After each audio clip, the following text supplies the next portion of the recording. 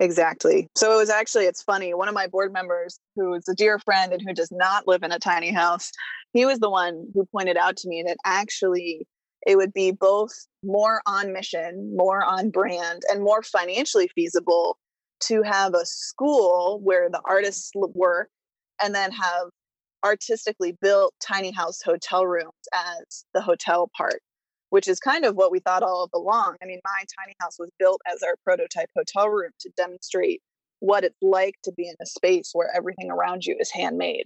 Nice. Well, I still think it's a really wonderful vision, and I can't wait to see it come to fruition. You and me both.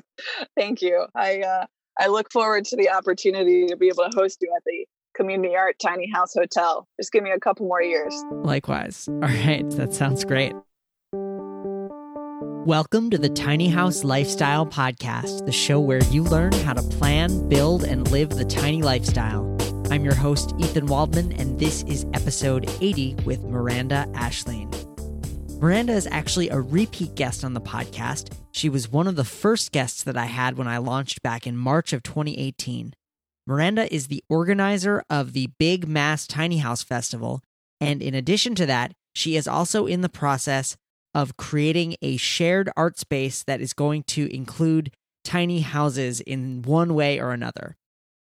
Miranda is a real go-getter in the tiny house space, and I'm really excited to have her back on the show to talk about what's been happening with her community art project since we last spoke, and also give a little preview of the Big Mass Tiny House Festival, which I will be appearing at leading a live episode of the show. So give this episode a listen. I hope you enjoy, and I hope to see you at the fest.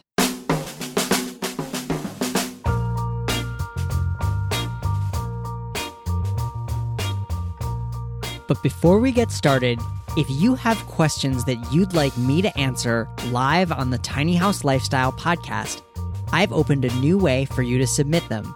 You can now record a question to be answered on the show. To submit your question, head over to thetinyhouse.net/ask and hit the appropriate button. Again, that's thetinyhouse.net/ask, where you can record a question for me to answer on the show. I love hearing from listeners, and I can't wait to answer your tiny house questions, whether it's building, living, or anything related to the tiny house lifestyle. Everything is fair game. Head over to thetinyhouse.net/ask to submit your question today.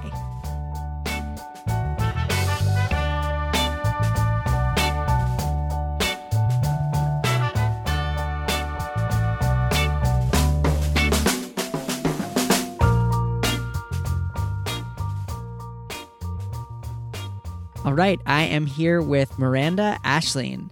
Miranda is an artist, entrepreneur, and community organizer. She built her home, Aubergine, as a public art project from June 2015 to July 2016. She is founder of Miranda's Hearth and the organizer of the annual Big Massachusetts Tiny House Festival, now in its 5th year. Miranda Ashleen, welcome to the show. Thanks for having me. You're very welcome. And we should say that this is actually a repeat appearance for you on the Tiny House Lifestyle podcast. It is. I'm honored to be back. I think I was number 3 or 4 pretty early on. Yeah, you were actually episode number 5, but I think when we talked, I don't remember when it quite was, but I was on the fence about whether I wanted to do a podcast or not, and you were very encouraging. So I credit you with being one of the people who encouraged me to go for it. Oh, well, good. I'm always happy to have new people making fun new things that I can just participate in. Awesome. Well, so you've been living tiny for over 3 years now, right? Yeah, August 1st was my 3-year mark, which means I actually officially have made back all of the money I invested into my house. That's fantastic. So 3 years was kind of your payback? Yeah, just doing the math on what I was paying rent before I built my house and then the money I put in, it was pretty much exactly 3 years and I would make back my money. That's fantastic. I'm curious, maybe you could share something that was really surprising, that has been really surprising about living tiny, or something that's been really challenging about living tiny? Honestly, I think the most challenging thing about specifically living tiny is really being a homeowner. And my friends and my family, whenever they hear me kind of banging my head against the wall because a part of my water heater froze or there's a mouse in my roof line or whatever it is, they constantly have to remind me that this is just home ownership. And so owning a tiny house is the first time I've ever owned my own home. And that was really the biggest shift, moving from renting to owning and knowing that I am responsible for fixing every single little thing that breaks, especially because I built the house myself. So there's nobody to call except myself. So I'm assuming those are all things that have happened, mouse in your roof line included? Yes. I was parked really close to a tree my first 3 winters. And I believe it was the first winter I realized that some little friend had decided that my spray foam insulation would be a very good dinner or entryway. So I had to deal with that one running through. And I didn't notice at first because I didn't hear it. So it was just when I went back into my storage loft and found mouse droppings, little bits of insulation. I was like, okay, I have not been the only person living in this house. Well, only living thing. So how did you deal with it? So I had to go back and figure out where it was coming in from.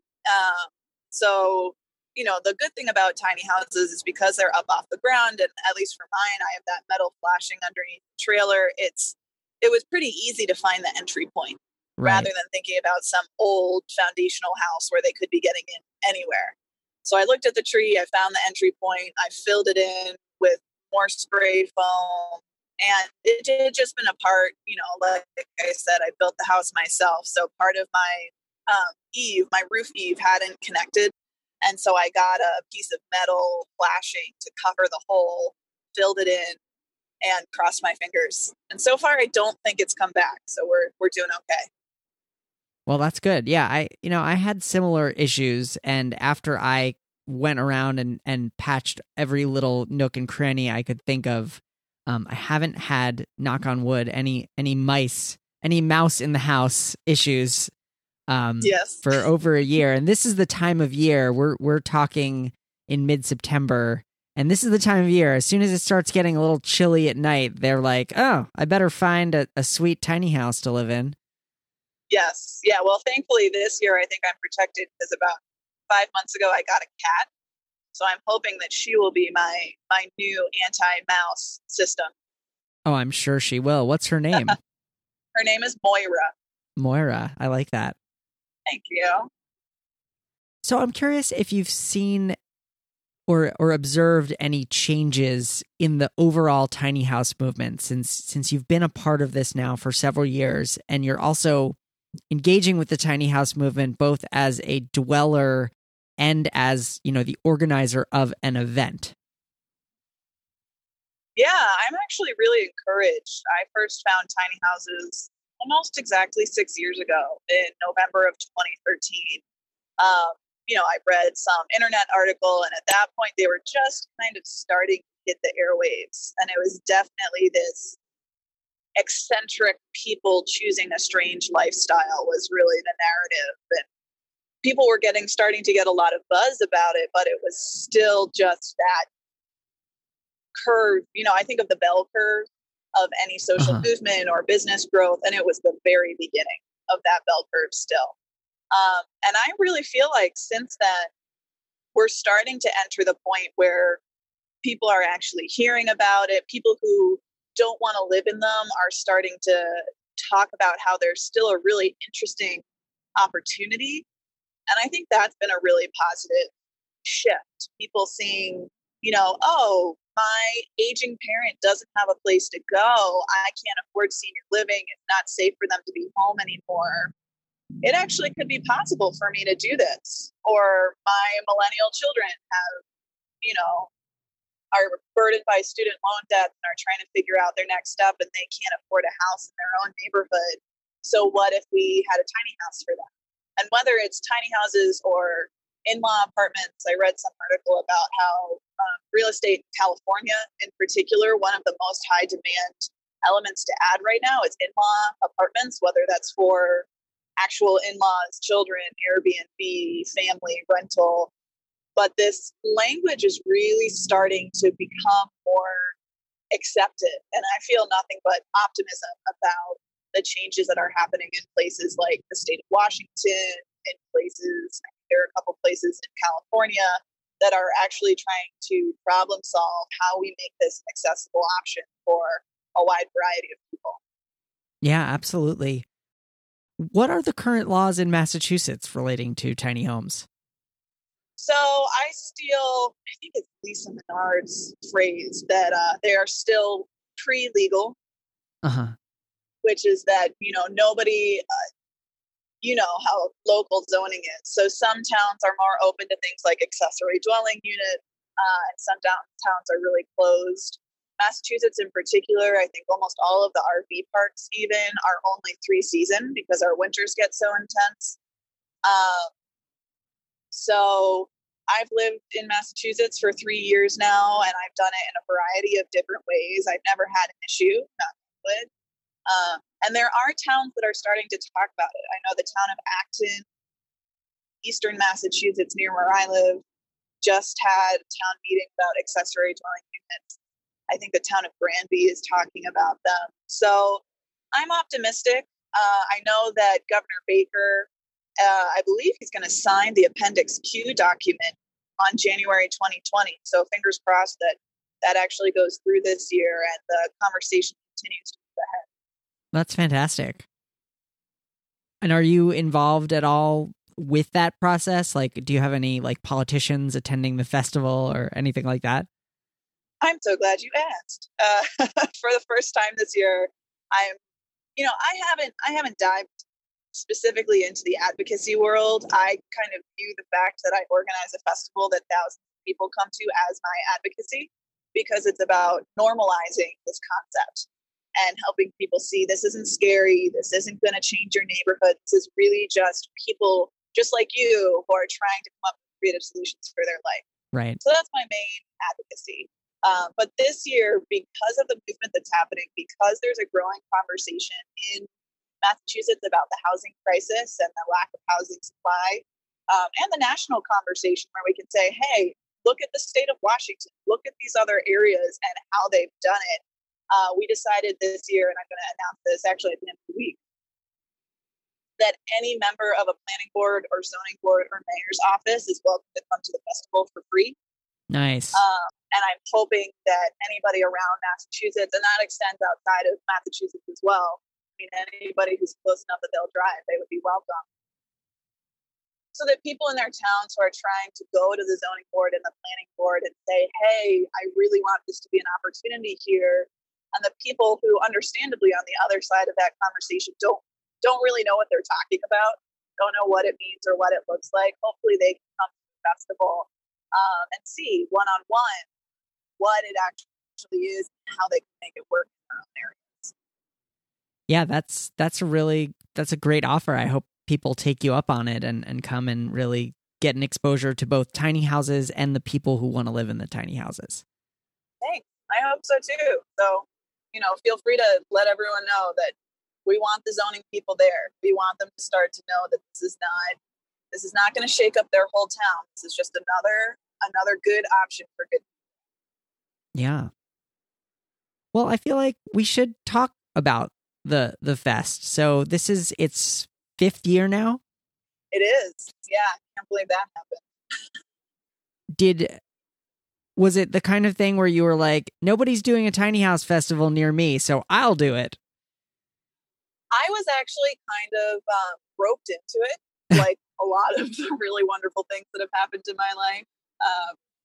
Back in 2014, when I was first entering the tiny house world, the first question I had, like so many people, is where am I going to build it? And I was living in Medford at the time, Massachusetts, which is a little bit north of Boston.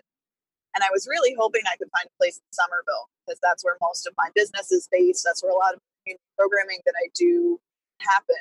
And so I set up a meeting on the same day with the Somerville Arts Council and the Somerville Zoning Board, because as an artist, I figured one of those ways might be able to help me out.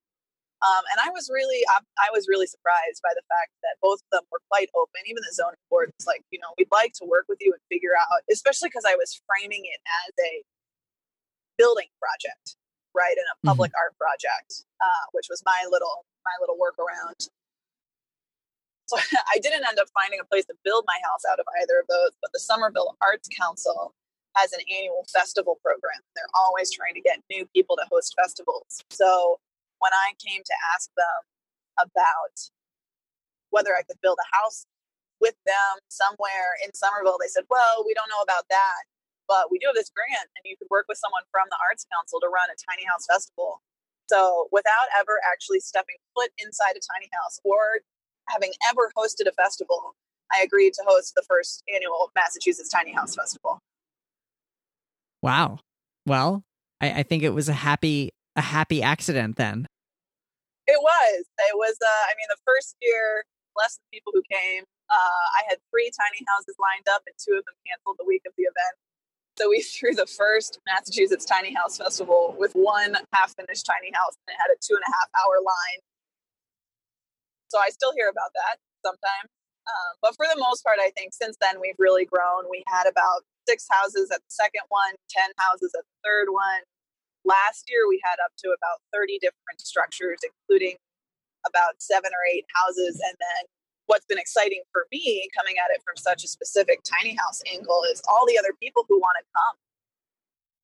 I mean, we've got school buses and vans and Bardo wagons and box trucks. And I think it's really grown past that original intent. Nice. So where is the festival this year? When is it? What's it all about? So this year we've done a different city every single year. This year we're up in Beverly, Massachusetts, which is where my nonprofit Miranda's Hearth just put in a bid to repurpose a school as a community art center. So we're really hoping that my work in community art and my work in the tiny house field come together to help create this really fun event and drive the conversation about what it means to live a creative life, what it means to live in a slightly different way, and to open the doors for people to experience that and not just have a hypothetical. So this year, I'm really excited. Continuing that arts theme, we're going to be at the North Shore Music Theater, which is a beautiful, I think it's a 1,500 seat theater in the round, and we're going to take over their parking lot. So we'll have parking on site for guests, but then we'll have all of our structures. Right now, we're looking at between 25 and 30 different structures that will come up, set up their houses, be open for tours. We'll have a series of panels, including the Tiny House Lifestyle podcast, which I'm pretty excited about, and also experts from all over the area talking about downsizing, repurposing, building their houses themselves, and really just giving an inside look into the tiny house lifestyle and tiny house movement. Nice. So it's going to be October 19th and 20th. It's in about a month. I realized I forgot to say that. That's important. Yes. Yep. So it's 10 to 6, October 19th and 20th in Beverly, Massachusetts. Great. Yeah. And I am going to be there and planning to lead a live podcast, actually. So if you're in the Boston area and you want to, well, first of all, see 20 to 30 tiny house structures, but also want to see a live taping of the Tiny House Lifestyle podcast, this is where it'll be. Yeah, I'm really excited by that and by being able to pull in all of these different pieces of the tiny house world that have been growing through people like yourself. Yeah, me too. I think it's going to be really fun as long as we can get the tech stuff figured out, which I'm sure we will. I'm sure you will. Yeah, exactly. I was going to say, I'm sure I will. As we figure out how to connect me to this podcast. It gives me, it actually brings me comfort to know that it's at a music venue. And so I'm yes. hoping that I will maybe have access to some of those people. Yeah, we've got some good folks coming out. We have 2 stages. So we'll have the speaker stage, which you'll be on, which will be the Tiny Traveling Theater with Jesse and Nora. Awesome. I know. I love that house. I'm so excited that we're going to be able to host with them again. And then we have this new guy, Nathan McNiff, just built the Wandering Stage, which is not a tiny house per se, but it's a creative tiny business. And so he built a stage where it includes a green room, the light, sound, the pull-out stage and awning, and all of that comes in. I think it's an 8x20 trailer, which he's bringing to festivals. So we thought that would be perfect for our music stage, and we'll have live music happening throughout. That's really cool. Nice. So who should come to this festival? Like people who are maybe just curious, people who are like really serious about tiny houses? Like, is there a audience in mind, or is it just anyone who's interested? We run the gambit. So for people who are interested in building tiny houses, they'll definitely get a lot of information, whether it's from some builders who are coming. Willoughby Tiny Homes is going to come down, and then I'm really excited by a new company that I connected with called Roundhouse Company, and they build boxcar and caboose shaped tiny houses. So they're going to bring two of those. So whether it's people who are interested in purchasing from companies, if they're interested in building it themselves, they can talk to myself, to you, to Shorty Robbins and Nawaka, her tiny house that's going to come up, to Jesse and Nora. If it's people who are not necessarily interested in living tiny per se, but really want to reduce their footprint and are coming at it from the environmental point of view, we've got Alex Steves with the reused box truck. And then, we can highlight some of the other speakers in your panel, because you're going to focus in on that specifically, right? On reused and repurposed materials and build. Yeah, exactly. I just looking at the lineup, there were so many people that I know who have done really creative things with repurposed materials, whether it's Alex's box truck with, all repurposed materials, or Shorty's tiny house with the piano bed and Yes. et cetera. Yeah. So I'm always envious of you guys. I chose time over the reuse, because I think one of the things I learned looking into it is reuse is a wonderful option, but it can really tick up your time commitment. So it's always that time versus money choice. Yeah. And I built my house in a year, and then I hosted a festival, so it had to be done. Yeah. Yeah, no, I was the same way. The only thing I used that was repurposed in my house was with a kitchen sink, but I also chose time over repurpose. I was thrilled. My one plug into the repurposed world was my dining room table. So that whole piece of furniture, it actually folds out of the wall. It's a 4 foot by 5 foot table, maybe something like that. And then 2 glass doors fold in front of it, and the benches fold out of the doors. And that whole unit is about 80 years old. And when I was building my tiny house as a public art project on the front lawn of the Umbrella Community Art Center in Concord, Massachusetts, one of the founding board members of the art center, it founded about 35 years previously, walked by and told me he had this in his basement and that he would love it to be in my tiny house. Wow. So, yeah, that was a pretty special moment for the tiny house build. That's awesome. Well, I want to hear more about what's been going on with the community art space, and this exciting. It sounds really exciting that you're putting in a bid on an old school. Yeah. So that kind of took over my entire summer. I've been looking at this beautiful building. It's called the Briscoe School in Beverly for 2 years now, since it was actually functioning as a school. And in that time period, the city of Beverly built a new middle school and moved all the students there. And now this beautiful building is empty. They put out what's called a request for proposals that emphasized community engagement, historic preservation, and public access to the building and the land.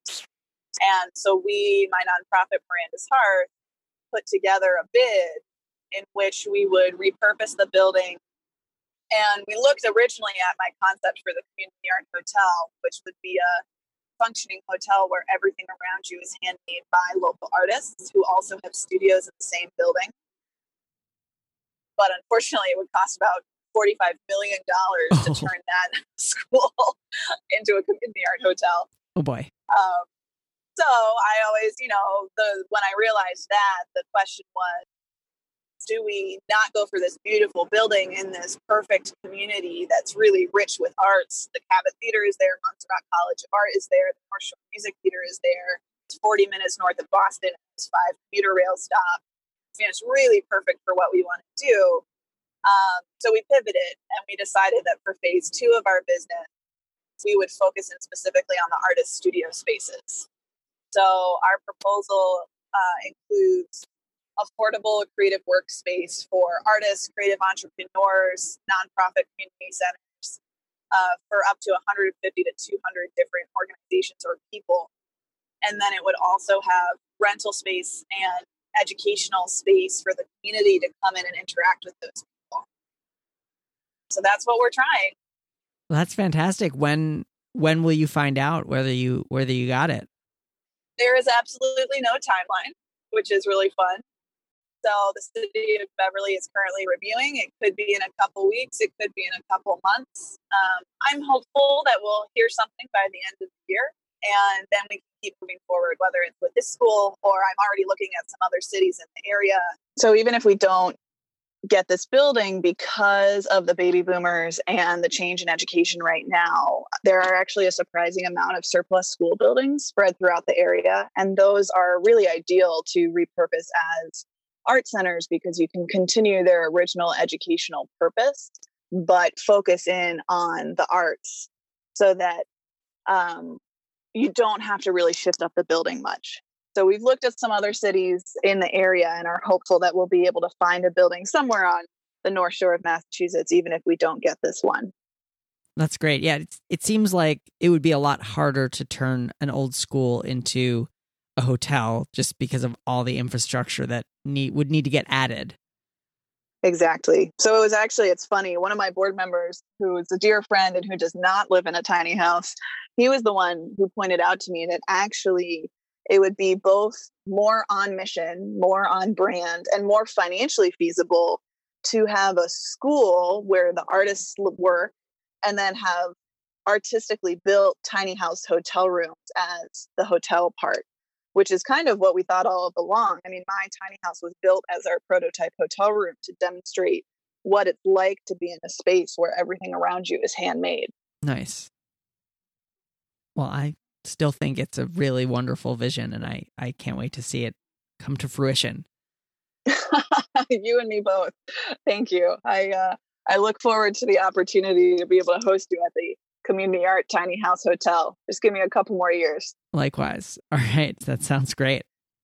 So where can people go to learn more about the festival and get tickets and all that kind of stuff?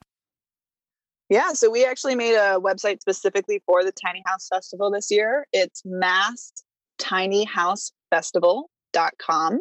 Okay. And tickets are available there, as well as by the end of this week, we'll have a list of speakers and musicians. We also, which I haven't mentioned, I'm really excited because we have 3 different public art projects happening this year. So Mike Grimaldi, he's a local muralist who lives in Salem, Massachusetts. He's actually going to do a mural on my tiny house during the Tiny House Festival. Wow.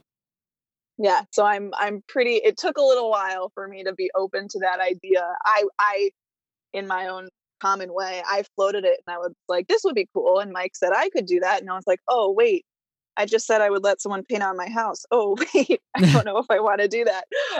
But he's amazing. So I'm sure it's going to look great, even if it'll be a little facelift for Aubergine 3 years in. Right. I mean, you could always paint over it if you hated it, right? I can, but I'm sure I won't. He's so talented. And yeah, so we've got our website. We've also got a Facebook event where I put most of the updates day to day in the Facebook event. And then we have an email list where I send out kind of more in-depth updates. So people can sign up for that either on the Tiny House website, or they can find more about my business at mirandashearth.com. Great. Well, I will also post these links on the show notes page. Miranda Ashling, thank you so much for updating us and being a returning guest on the Tiny House Lifestyle podcast. Of course. Thanks for having me. I really appreciate it. And I look forward to seeing you and hopefully lots of your listeners in October. You can find the show notes for today's episode at thetinyhouse.net/080. Again, that's thetinyhouse.net/080. Thank you so much to Miranda Ashling for being a guest on the show. And a quick announcement before we go. If you live in the Northeast and you'd like to come see me speak live, you have two opportunities in the next couple of weeks. The first is the Big Mass Tiny House Festival, which is taking place in Beverly, Massachusetts, October 19th and 20th from 10 a.m. to 6 p.m. I'll be there on the 20th and will be leading a live podcast roundtable discussion about building a tiny house from salvaged materials. And the following weekend, on October 27th, I'll be at Tiny House Fest Vermont in Warren, Vermont, also leading a live podcast discussion about what the future of the tiny house movement will be. These festivals are a great opportunity to tour tiny houses, to meet people who live in tiny houses, and to learn about the lifestyle, from the legality to financing to building and everything in between.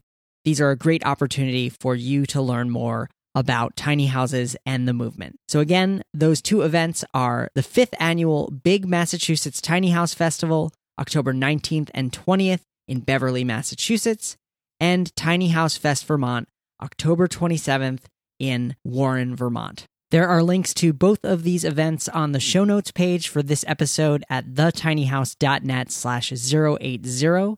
Again, that's thetinyhouse.net/080. Well, that's all for this week. I'm your host, Ethan Waldman, and I'll be back next week with another episode of the Tiny House Lifestyle Podcast.